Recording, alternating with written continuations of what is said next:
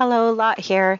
Just wanting you all to know that this episode has been previously recorded and posted. So I hope you enjoy it or re-enjoy it. Welcome to Close the Door and Come Here, a Game of Thrones A Song of Ice and Fire podcast with heavy leanings towards our two favorite characters, Jaime and Brienne.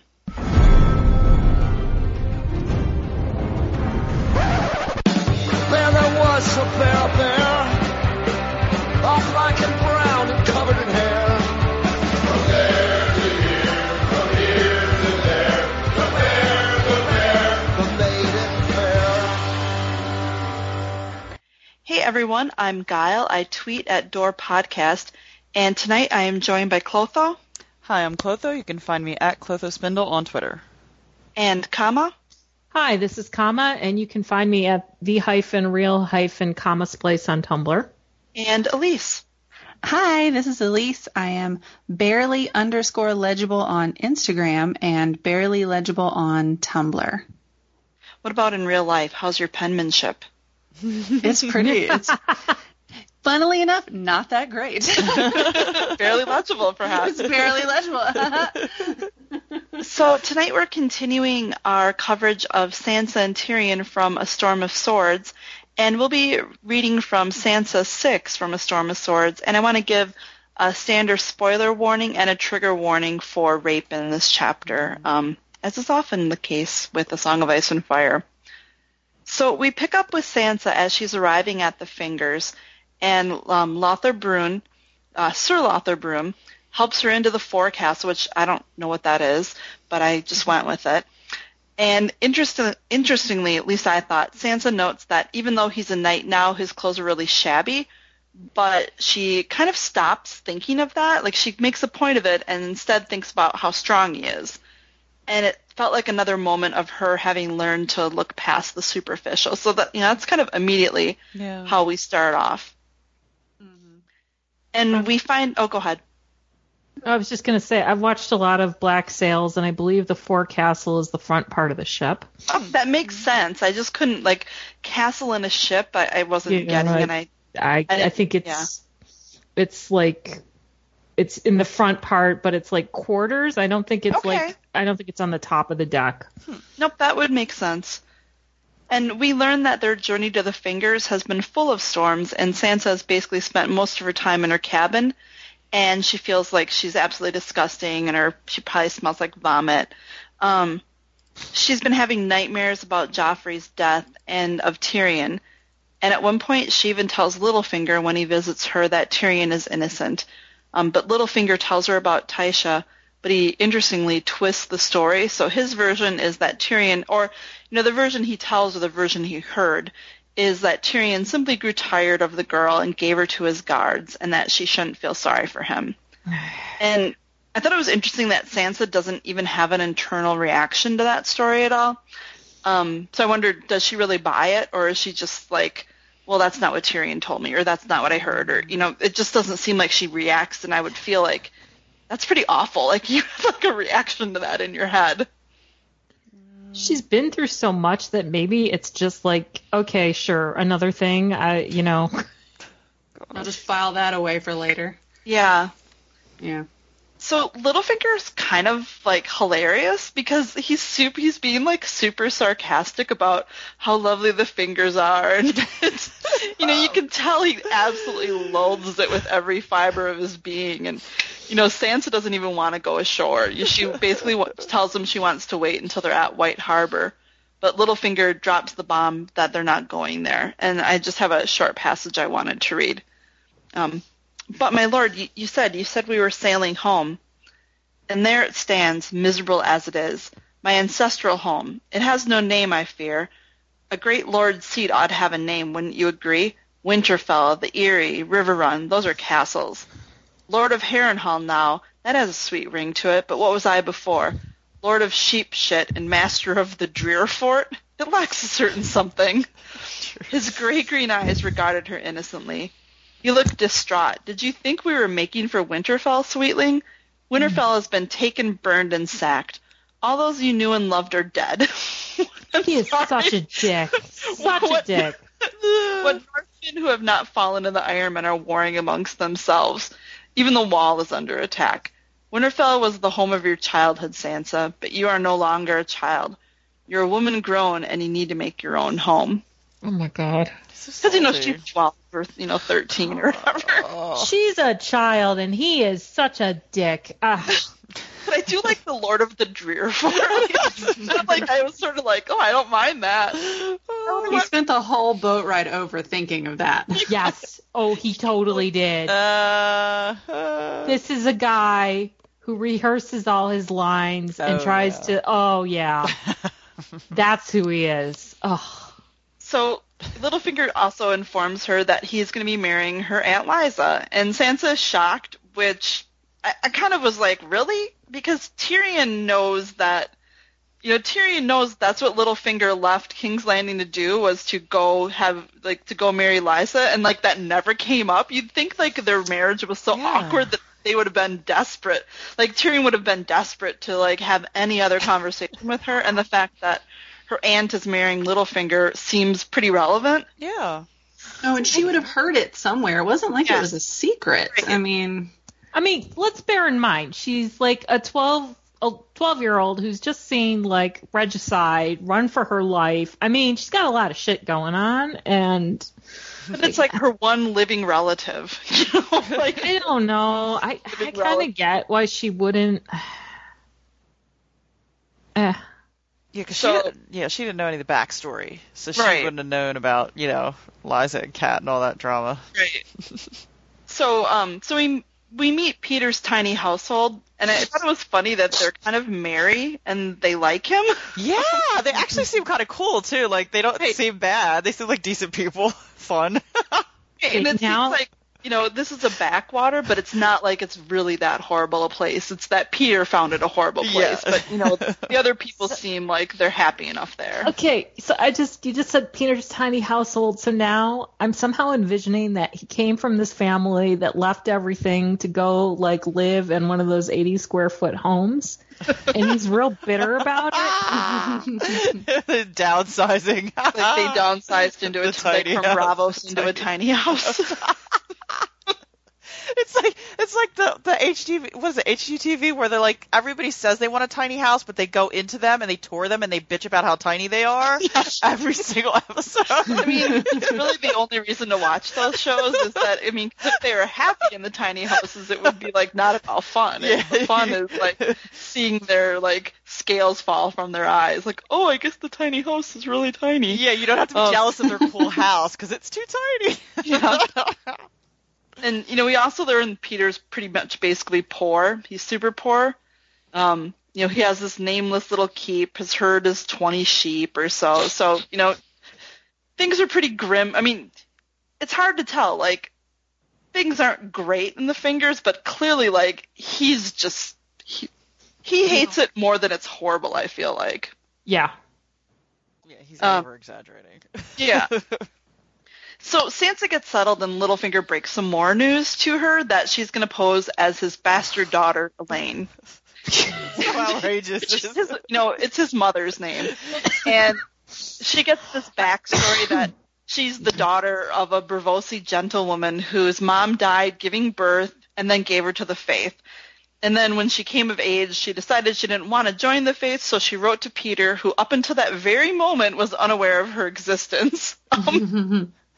Peter gives her some tips, and this one I just found hilarious. He tells her, I have some devotional books you can look over. Learn to quote from them. Nothing discourages unwanted questions as much of a flow of pious bleeding. It's true. It's not wrong. It's not wrong.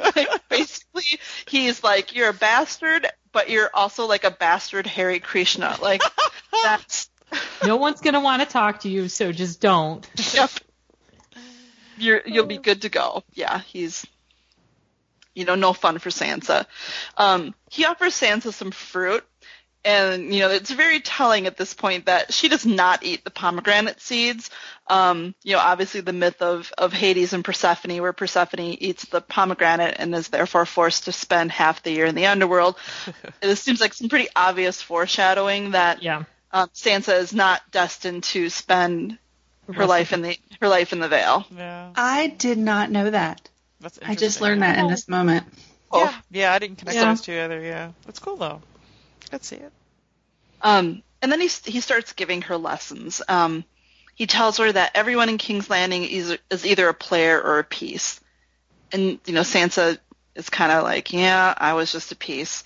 But Peter, he tells her it's okay. She's just a maid. And then he mocks Cersei, saying that she thinks she's a player, but she's really a piece. And there's a good paragraph here about Cersei. She thinks herself sly, but in truth she is utterly predictable. Her strength rests on her beauty, birth, and riches. Only the first of those is truly her own, and it will soon desert her. I pity her then. She wants power, but has no notion what to do with it when she gets it. Everyone wants something, Elaine, and when you know what a man wants, you know who he is and how to move him. It's funny because Littlefinger gets these proclamations where he seems like all-knowing, but this one is interesting in that, we find later that Cersei is actually not utterly predictable, and she kind of shocks him by how fast she fucks things up, more or less. Yeah. And then, he's telling this girl that he wants, you need to know what a man wants and how to move him. Like, he's basically creating a blueprint for his own destruction. Which is good because he is such an annoying twit, and yeah, I can't stand him. Is that clear? Because he just pisses me off with every fiber of my being. I find it kind of funny that he's talking about Cersei in the beginning of this, but then he kind of goes on to give her the same speech that Cersei gives her, where she's kind of like, oh, but except obviously from Cersei's point of view, it's, what a man wants, wink, wink, nudge, nudge, that right. kind of thing. But it's kind of the same advice. Yeah. I mean, it totally is. Yeah, you're totally right. So Sansa asks if he moved Dantos to poison Jeffrey. Who am I? Jeffrey. and Littlefinger is like, nope, I'd never entrust something like that to someone like him. And he asks her to guess again. And in the meantime, he calls Oswell from the boat into the room and has Sansa look closely at him. And she realizes that he's yet another Kettle Black. And Littlefinger confirms that he's the Kettle Black brothers' father, and tells her how he's really employing them, that when Tyrion had Bronn looking for sellswords for Cersei that he could control, Littlefinger was really pulling the strings all along, except now that he does note that Osmond's basically getting uppity since he's in the King's Guard. He makes that comment about how the white cloak changes a man, which I thought was probably not true. Interesting, but not true. So Peter tells her that whatever she does, she needs to make sure that her hands are clean. And he hints to her that Lady Olenna was responsible for poisoning Joff. And Sansa's a little horrified. I mean, and she kind of it's like she's like, oh my god, I could have been married into a family of murderers. And it's like such sort of yeah, no shit. Good luck finding anyone in Westeros that's not in a family of murderers. Peter really, Peter fills her and the reader in on the whole plan. So, which is, when he went to negotiate the Joffrey-Marjorie marriage, Olenna started asking questions about whether or not Joffrey was an asshole.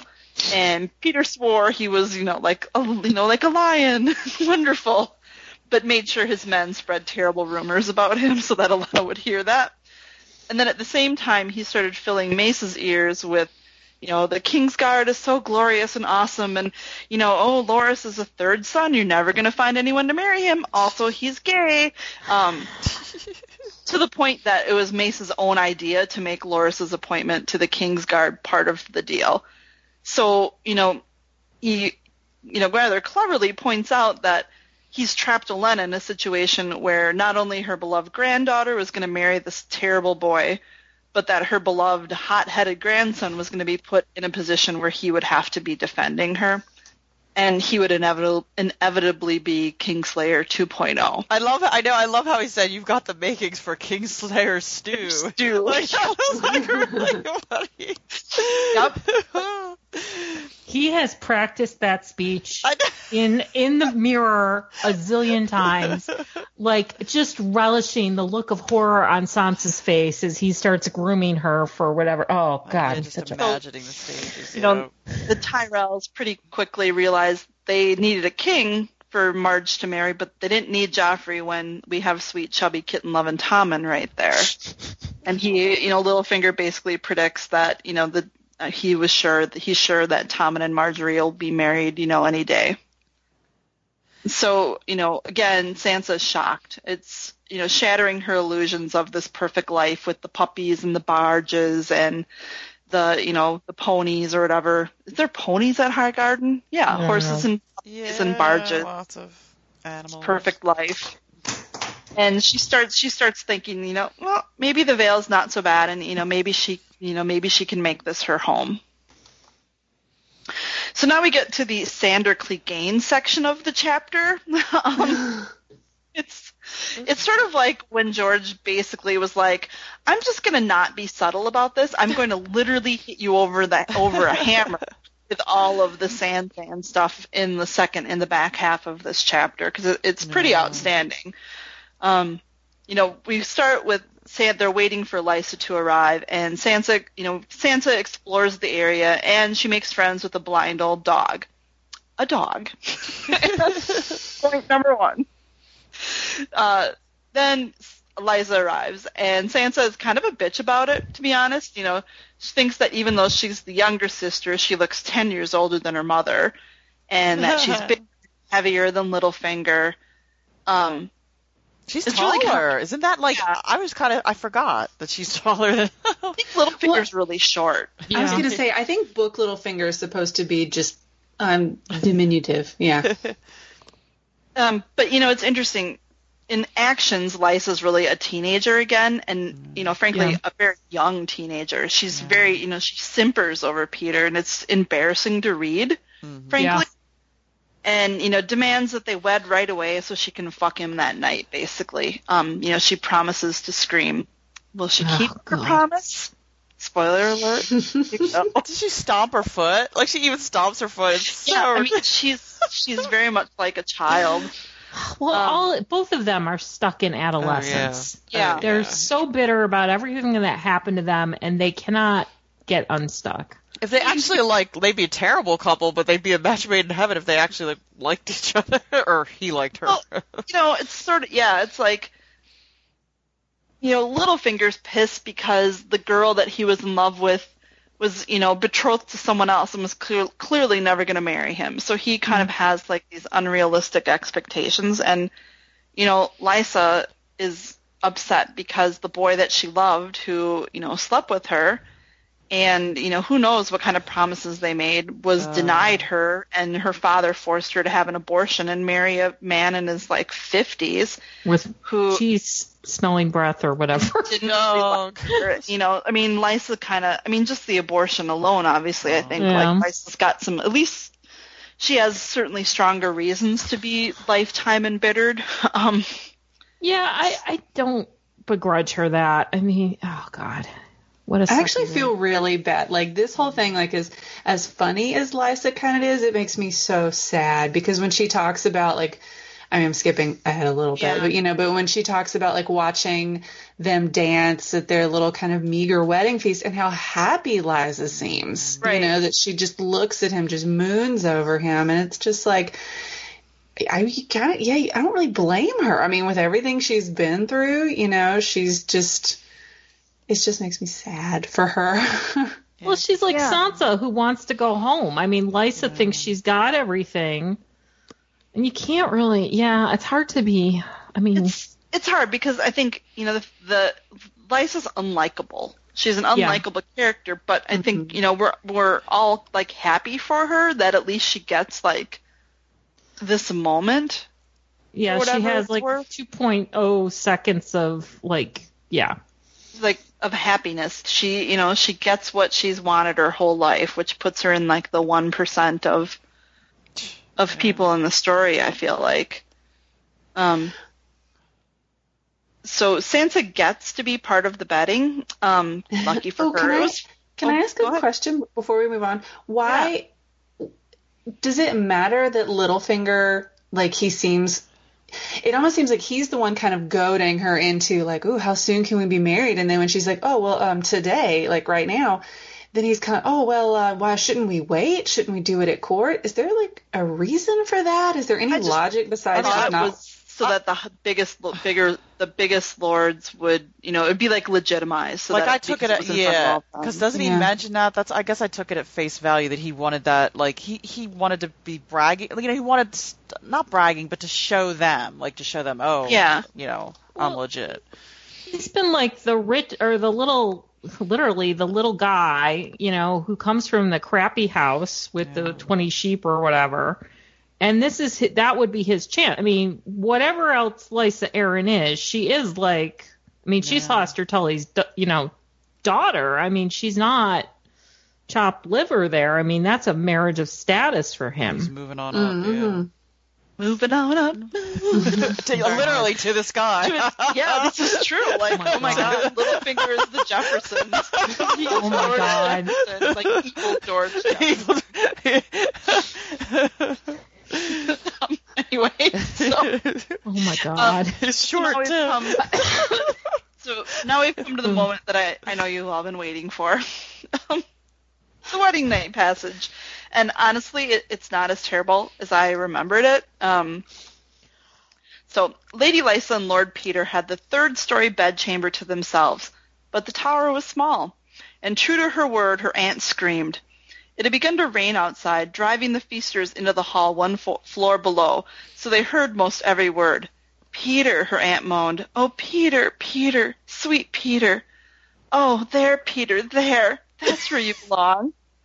Lady Lysa's singer launched into a bawdy version of Milady's Supper, but even his singing and playing could not drown out Lysa's cries. Make me a baby, Petyr, she screamed. Make me another sweet little baby. Oh, Petyr, my precious, Petyr! Her last shriek was so loud that it set the dogs to barking, and two of her aunt's ladies could scarce contain their mirth. Anyone want to give a Petyr scream of your own? Oh my god, no. So much bleach. It's like, make me another sweet little baby. Like, oh, that's so over the top. No. How funny would it have been if she would have screamed out Littlefinger? Oh god, that would have been even better. I can't unsee this, Kyle. Oh, okay. So Sansa, like any normal person, gets the hell out of there. And as she's walking around, she starts thinking about her own wedding night, and then, oddly enough, thinks of the Hound. She thinks the memory of her own wedding night with Tyrion was much with her. In the dark, I am the Knight of Flowers, he had said. I could be good to you. But that was only another Lannister lie. A dog can smell a lie, the Hound had told her once. She could almost hear the rough rasp of his voice. Look around you and take a good whiff. They're all liars here, and everyone better than you. She wondered what had become of Sandor Clegane. Did he know that they'd killed Joffrey? Would he care? He had been the prince's sworn shield for years. I thought that was really interesting. It sort of almost felt like it was Sansa's version of Jaime feeling sorry for the Harrenhal bear, in a way. Because she's actually almost thinking like, Sandor knew this, Sandor knew Joffrey since he was like a small boy. Like, is there affection there? She's really like wanting to, it's like she's trying to find a reason to like humanize him, or feel bad for, like find a reason to feel bad for Sandor, So she comes back inside and sees that everyone's getting randy, and she decides to go to bed. And the blind old dog is laying next to her, and she calls him, quote, a sad old hound. Again. So the singer, who is our old friend Marillion, which you might remember from the initial climb up to the Eyrie, comes on to her, and he's super gross about it and like very explicit. And then he tells, she says she's going to go to Petyr, and he's pretty dismissive of it. And, he's pretty dumb to think that Lysa would side with him over Petyr. He heard everything going on. But he's very confident in his position, and he actually starts to get physical with her. But before anything more can happen, Lothar Brune drives him off. And, weirdly, she thinks, it was Lothar Brune's voice, she realized, not the Hound's. No, how could it be? Of course it had to be Lothar. Like how I'm just changing the pronunciation of his name every time I say it. Did you notice that the dog growled at Marillion? Yeah, which pissed me off. Like, he kicks the dog out of the way. Oh, that was horrible. Yeah, that right there. Ugh. And then the other stuff. Ugh. Yeah. I mean, that's just horrible. I mean, he really molested her. That's just awful. God. Yeah. Yeah, I mean, he's, it's like, of all the people, I don't really feel sorry for him for paying for not his crimes. So Sansa goes back to bed, and she actually dreams of her wedding night to Tyrion, but in the dream, Tyrion turns into, any guesses who he might turn into? Could it be the Hound? That is correct. And when she awakes, she finds the old Hound sleeping next to her. And she tells him, "I wish you were lady." And I was a little, I'm just curious what you guys think about that, because I interpret it as that she's not really ready for what that dream means. But what did you guys think? Or is it like another... Or is it like a reference to, like, her wolf? I mean, that kind of connection? Like...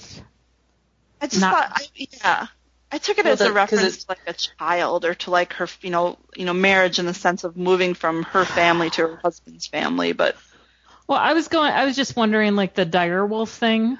Yeah. Oh, like not so much. Like, I mean, I think your interpretation's a really good one. Like, in terms of, like, she isn't ready for whatever. But I think it's also, I mean, another interpretation might be that's part of her starkness and the connection. Okay. So, like she part hasn't of her not losing her identity. Yeah, and or maybe that's just him, being. Well, I mean, maybe she's being. Well, I mean, he has just told her she's going to have to pose as somebody else, and maybe she's being a little prescient about what's going to come down the pike at her.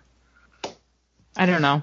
Well, and I've always wondered when Sansa has little callbacks to Lady, if this is kind of reminding us of, like, hey, remember how all the Starks can basically warg into their wolves, but because hers is dead, that she kind of has this, like, it's like this empty place that it is home, and it's safety, and she's a wolf without a pack, and that's how I've always kind of interpreted all those little callbacks, because otherwise, I mean, not to, yes, she would have been a beloved pet, but, for her to still think of this wolf, like, years later in such a, like, Yeah. Well, and I mean, isn't it Brienne who says, like, of Sansa that she's lost her wolf? I mean, I think it's a piece of that. Mm-hmm. I don't know. I think Giles' interpretation is just as valid. So, if we think back to, or we think forward, I guess, in the story to Brienne's chapters, we certainly have a lot of that same imagery of, in Brienne's case, it's Renly or it's Red Ronnet turning into Jaime. And, here we have Sansa's actual husband turning into the Hound. And, I think we all will very readily assume that Brienne's dreams are, absolute 100% foreshadowing. It's a done deal. It's canon. But, yeah, it's canon, basically.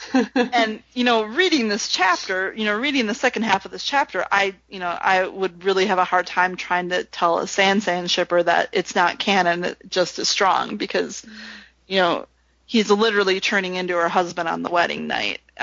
She listens to Peter and Liza having sex and then starts thinking about him. It just seems like it's so set up, and it's hard to imagine. Like, it's weird. It's harder to imagine them, being together than it is Jaime and Brienne. Like, they're definitely on a different. I think it's that Jaime and Brienne, while the looks might be so different, it's like they're on the same, like, emotional level. Whereas, it seems like, Sandor and Sansa are not, but it would, I don't know. Like, if they meet in the middle, that would mean a lot for Sansa, basically, which I don't know that I want her to get to. Yeah. But it sure seems like, maybe George being the gardener, cut back the story, but it certainly seemed like he was going there. And maybe this is one of those, like, if there were the 5-year gap and we came back to Sansa at, 17 or 18, then it makes more sense. Because I guess, he would have written this when that was the assumption in his mind that he was going to jump her forward, too. So who knows? But it's like the SanSan shipping is pretty heavy with this one. Mm-hmm. Definitely.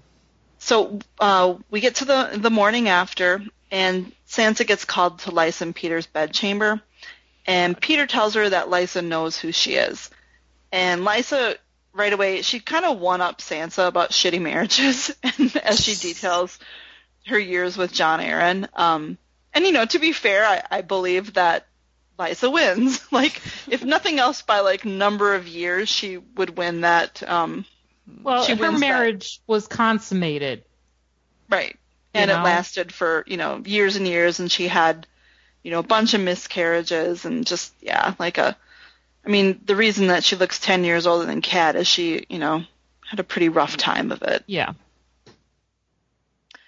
And, she's still pissed at Kat for bringing Tyrion to the Vale, and, she's also pissed that Kat took the Blackfish to the Riverlands with her.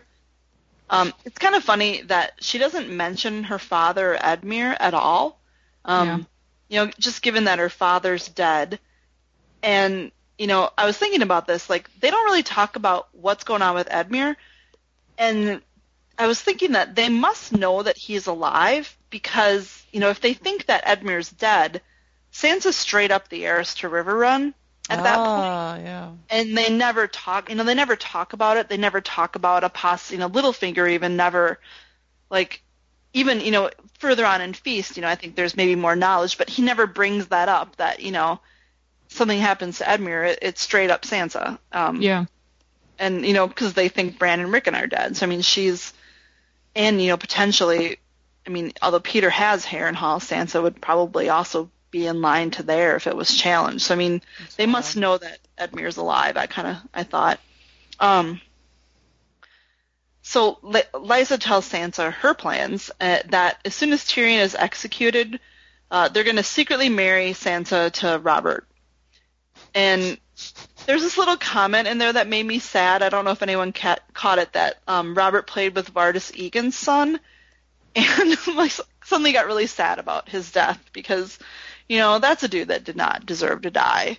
And, like, died for, nothing. And actually, like, of all the things you can blame Kat for, like, Vardis Egan is kind of maybe the worst, to be honest. Yeah. Like, there's other things she really couldn't control, but, bringing Tyrion to the Vale directly led to this poor guy and, orphaned his son or, made his son fatherless and stuff. So maybe I probably shouldn't blame Kat for all of that. I'd argue that maybe, other people had a hand there, but, okay. So, Lysa tells Sansa that she's basically living at their pleasure now, and there's just a very depressing little passage. Mm-hmm. You are well born, and the Starks of Winterfell were always proud, but Winterfell has fallen, and now you are really just a beggar now, so put that pride aside. Gratitude will become you in your present circumstance. Yes, and obedience. My son will have a grateful and obedient wife. So again, what are the rules of incest in this world again? Well, he'd be a first cousin, and that's not uncommon, and we've got precedents for it in the books. Tywin and Joanna are first cousins. I know. And you know what? It's not. I think even there are countries today where it's still, like, allowed. It's not really. Aren't there that much? There are states where first cousins are allowed. Yeah. I think you have to get permission or something. Yeah, like Can you imagine? Well, actually, so my sister-in-law's brother he's married to his first cousin. And they are in their 50s or 60s. There is one North state. Carolina. right? Oh, no. There's a couple of... wait, no, I'm looking it up. I think North Carolina is one of them. Oh, geez, these are all fun. Alabama, this explains so much about our country. California! Who knew? Connecticut? Wow. And then there's an article, go ahead, marry your cousin. It's not that bad for your Although future some kids. of these are like, oh, it's interesting. Popular There's science. a couple of states where you have to be, like, somewhere you have to be 65 or one of the parties has to be infertile. Yep. Or you need proof of in Maine, proof of genetic counseling from a genetic counselor. And in New York, oh my God, it's allowed. Well, there you go, comma. The dating pool has opened up. Oh, God. I have Virginia, exactly it's one allowed, first cousin, and that's not happening. But yeah, so I think, it happens. It's weird, but I mean, like, for example, I have at least 80 first cousins, and not making that up. I don't know, like, many of them. So, conceivably I could meet some first cousin and not have any idea. It wouldn't be that weird. I mean, I've seen a lot of outrage about it, but it's really, there's not that much shared genetic. Yeah. It's, I don't know. But it's creepy because he's a little boy. I mean, they're children. Right. It's creepy because he's like 8 and she's 12. Yeah. Yeah, like that's kind of the creepiness. But yeah, I thought that was an interesting way to end the chapter because we have Lysa. Lysa's basically trying to make Sansa a piece of Lysa's plan. At the same time, Peter is undermining her by training Sansa to be a player. And, I think Lysa's also trying to just put Sansa back in the role that she just escaped, more or less. Like, it's very much like Lysa's plan is going to not even work for the space of a chapter, basically, before her plan is kind of thrown apart. And just I wanted to do a little bit of housekeeping. We actually already covered Sansa's final A Storm of Swords chapter in our favorite chapter series. It's actually Close the Door and Come Here episode 214. So this is it for Sansa's chapters in A Storm of Swords for us. So Elise, I know that you've actually been here for quite a few of Sansa's chapters too, so it's a nice way to end it. Do you guys have any final thoughts about Sansa's evolution in this book? When we started, I believe that her very first chapter is kind of, isn't it? Is her first chapter when she meets the Tyrells, or is it no? Because I mean, her marriage, the engagement is dissolved, I think, in Clash, so it might be meeting the Tyrells. She goes from that girl to this girl.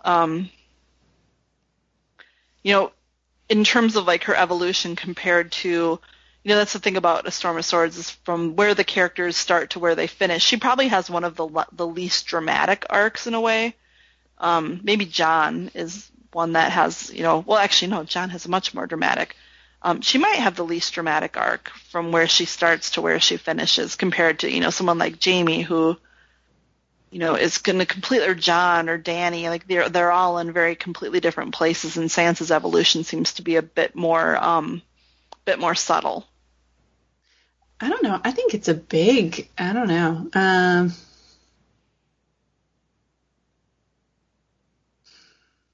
Well, it's also frustrating because this is kind of where we leave Sansa in the book canon anyway. So it's hard for me to even like think of her story as a whole without it getting blurred with the show canon in my head and being like, oh, but she goes here and here. And then I'm like, well, no, she doesn't. Like, as far as we know, she marries Harry the heir, or, Brienne comes and finds her. Like, who knows? We don't know what actually happens. But I mean, I've always felt like, I don't know, even though she's not having maybe the adventurous, I don't know. I'm going to take that back. I mean, I think she is on her own. She's on a very Sansa-like adventure, because she's not going to be the one roaming the Riverlands, forging her own way. Like, this is her way. And I think she is learning to be a player. I think she's kind of going to be the sleeper cell. Like, I mean, almost the way they used her in the show, where she's just kind of flown under the radar and then, somewhere in the end or towards the end, she can go, you know what, I have learned all these things, and I'm going to put this information to use. I think, isn't that a pretty famous, it's either on Westeros.org or on Reddit, there's a pretty famous large thread, it's like Sansa Stark from pawn to player, and it's, a pretty lengthy analysis of just exactly what you're saying, that, Sansa, I mean, she almost has to be, because she's like she's our only view into the Vale. She's really the only, she's extremely, very much on her own. I mean, we kind of think maybe there might be characters coming to her, or, if it's the I can't say it his name, if it's the Sir Shadrach nabs her type of thing, then who knows? Well, I mean, I've always felt like, that she's going to be a character who's going to be as tough as nails by the time this is done. And there's precedence for that. Mm-hmm. I mean, he's inspired, he said he's inspired by a lot of different historical, characters for these books. And there's certainly precedence of young women who... Do you think she's like the Queen Elizabeth, with the red hair and, the virginity? She could be. I mean, she could be somebody like Catherine the Great, who was separated from her parents, forced to marry there's plenty of people. Like Catherine de Medici. I think you could probably point at any, European, Russian country and come up with some young woman who, was abused and... went from having everything to nothing to having everything again, but maybe just survived by her wits. I think that's... Yeah, and I think her potential is, for me, is personally more intriguing than, compared to her sister Arya. I feel like that's a little more, I think, cliche, but just kind of not as... I think this is a little more interesting. No, I agree. Like, I actually have such strong feelings about Sansa for that reason, is that, like, while I'm a huge fan of Brienne... For her own reasons, for me, Brienne and Sansa are like the same, almost this, not that I'm going to say the same character, but you know what I mean? Like, in essence, they're very similar characters, but in different shells and in different, like, ways, where I think their power is in how they have been so grossly underestimated by everyone around them. See, I always feel like Jaime and Sansa are the same character. Yeah. Oh, you know what? Yeah, okay, I can see that.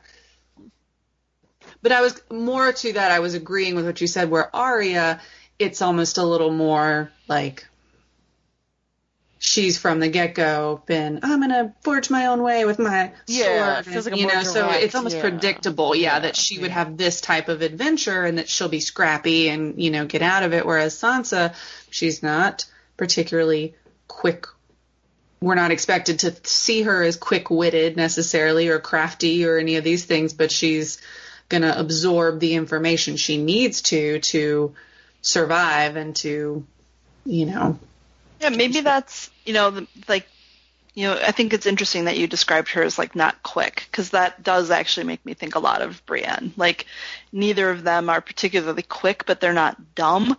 They're just, you kind of get the impression that they're those people that are always listening, and, they're maybe in the background. I mean, I think it's hard for both of them, Brienne, because she's kind of, as Renly would say, the grotesque, and Sansa is, like this, beautiful, very extremely well-born, woman. She's always gonna have a hard time fading into the background, basically. But, if that's all people see, people see her as, they will, and I mean, Littlefinger is already there. Like, he's basically acting like a Bond villain with her. Like, let me tell you all of my plans so that you know exactly what to do to take me down. You sly dog, you got me monologuing. Like, yeah. I don't know why, but this sort of made me think of that Annie DeFranco song where she says, God help you if you're an ugly girl, but too pretty is also your doom. Yeah. Because everybody hates the prettiest girl in the room. Yeah. Oh my God. I thought of, because, that's sort of the same thing. People see you and they're automatically going to assume things about you because you look a certain way. And whereas someone who's a little in the middle might not get as much, that attention either way. Yeah. And I mean, maybe, in her disguise as Elaine, she's not quite, she's a bastard. She's not quite as striking. Maybe, she will fade, she does fade into the background a little bit, you get the feeling, although it seems like the key players in the Vale know who she is. Yeah. Well, and there's also, she's got other dangers. I mean, Joffrey might have gone after Sansa Stark, but, Peter's bastard daughter's probably considered fair game. Yeah. But, yeah, I like that Ani DeFranco thing. I know the song you're talking about. That's a good song. Yeah, I love that song. It's good. Yeah. I haven't thought about it in a long time either. Gotta listen to that. Yeah. I think Sansa for the show. I think that with Sansa, I think that ultimately she's going to be one who, I don't want to say like stumbles into her power, but it's not like she's not out seeking it, but it will find her. Like isn't she basically the heir of? I mean, technically Bran is the heir of Winterfell, but he's going to be off being the three-eyed raven, so like he's not going to take that mantle, and we don't know what's going to happen with Rickon in book canon. So Although Rob signed it over to Jon, so if Rob did he? Go by Rob's will, yeah. If they can find that and it's not a MacGuffin, yeah. But, Jon's dead in the book. Yeah, this is the other. Yeah, that's a complication.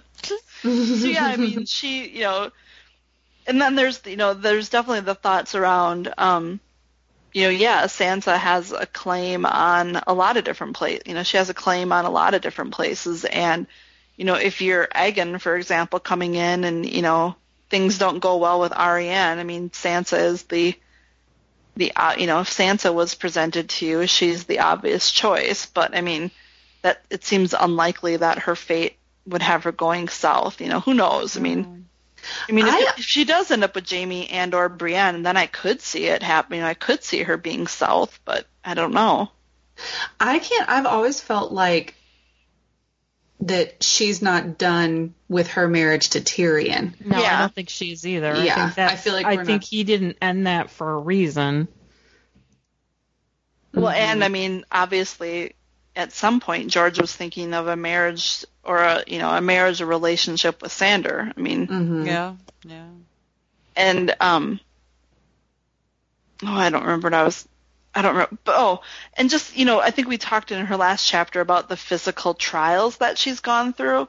So, I mean, she's getting like these Machiavellian lessons, and she's getting these physical trials. Like, in the end of A Dance with Dragons, Varys gives that famous speech about Aegon, and I think, we're supposed to sort of think of, I think, or at least me, I automatically think of, everything that they've kind of trained Aegon to do or to go through. Both Jon and Dany have gone through because, like, that's the life they lived. But actually thinking about it, those things that he's talking about can describe Sansa as well.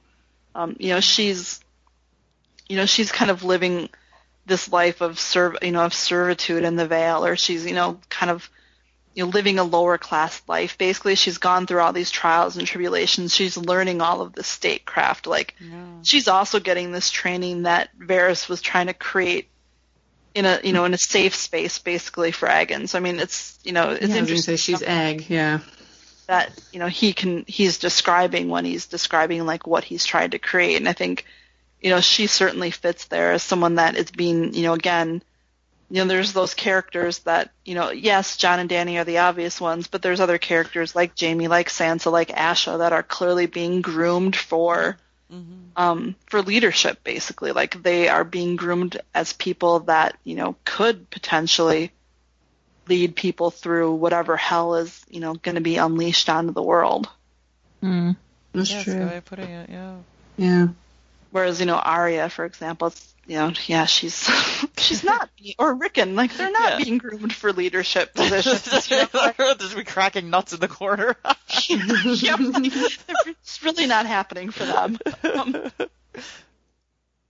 So, that's anything true. Else for Sansa before we say goodbye to her and Storm? I did just want to ask, because we kind of glossed over it, but like, I both love and hate how Lysa receives her after when she learns who she is. Like, on one hand, I don't know how genuine it is, but on one hand, she's like, yes, you're my blood and you're my niece, and here's what we're going to do to protect you. But then there's also that just like bitterness. You could just feel the bitterness of like, oh, you look like Kat. Oh, don't worry, we'll fix that. I was, hair toss, prettier than her anyway back in the day. There's such a, like, I can't tell, at least at this point, you know, it's like, you sense that she loves her. And on side note, you know, when Lysa talks about how she's had like 5 other stillborn babies and stuff, like she definitely, I feel like she doesn't have to be terrible to Sansa, but I mean, I guess she's terrible by default, but I don't know. I'm so interested in that. Seem to have issues. I mean, I feel like Sansa kind of is walking on eggshells in Storm, or, you know, in that last chapter a little bit, but I mean, if Peter hadn't basically come on to her, and I mean, you know, frankly, Robin is a nightmare, and I mean, you know, at some point you're going to upset him. Mm-hmm. You know, it's inevitable, even though he seems to really adore Sansa, like at some point it's going to, you know, she's going to do something, and you know, he's a ticking time bomb. Right. Yeah, and she was, you know, doomed to, I don't think she could ever look past Kat. She would always kind of resent her. Yeah. Just, you know, she's gone and Sansa's the replacement she could take it out on.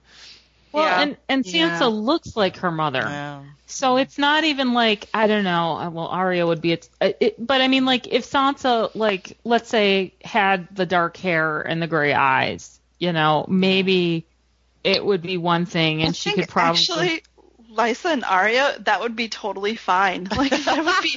Because Arya would be no threat to her. She'd help her push people out the door. Yeah, until Arya, like, smacked Robin upside the head, and then it would all be over. But, yeah, I mean, I think you're right. I mean... She'd just, like, stay away. You know, yeah, it would just be such a different relationship. Like, Interesting. But this is not, I mean, Sansa's too glamorous. She's too much like her mother. She's too threatening. And Lysa is still so stuck in what happened when she was a teenager, and Kat is a huge part of that. Yeah. Oh, yeah. I mean, I feel like you can already feel it here that she's primed to, as she is later, suspect, you know, and be jealous of Sansa and Littlefinger, you know, and Littlefinger's attraction to Sansa. Like, constantly trigger her. Feel it coming. It's kind of like she's the stepmother in Cinderella in a way, you know, like, you know. Oh, yeah. I'm jealous. Yeah, well, just, you know, like showing her place in the household, and, you know, like, I'm surprised they didn't, like, get her some ugly clothes and make her, you know, do the, tend the fire.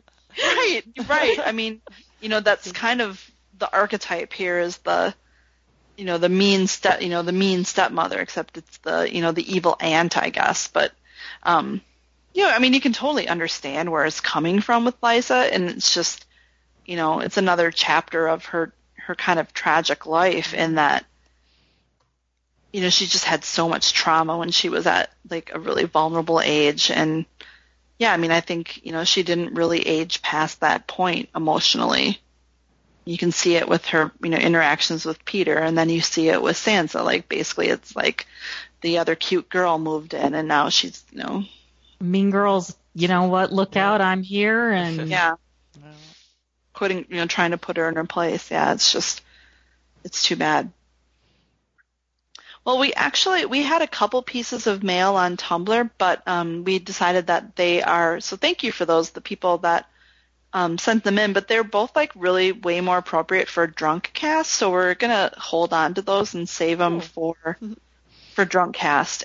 But we would love to get your mail, which you can send to us at closethedoorend@gmail.com, or you can find us at Tumblr at closethedoorandcomehere, or on Twitter at doorpodcast. You can also like and review us on iTunes. That really helps us.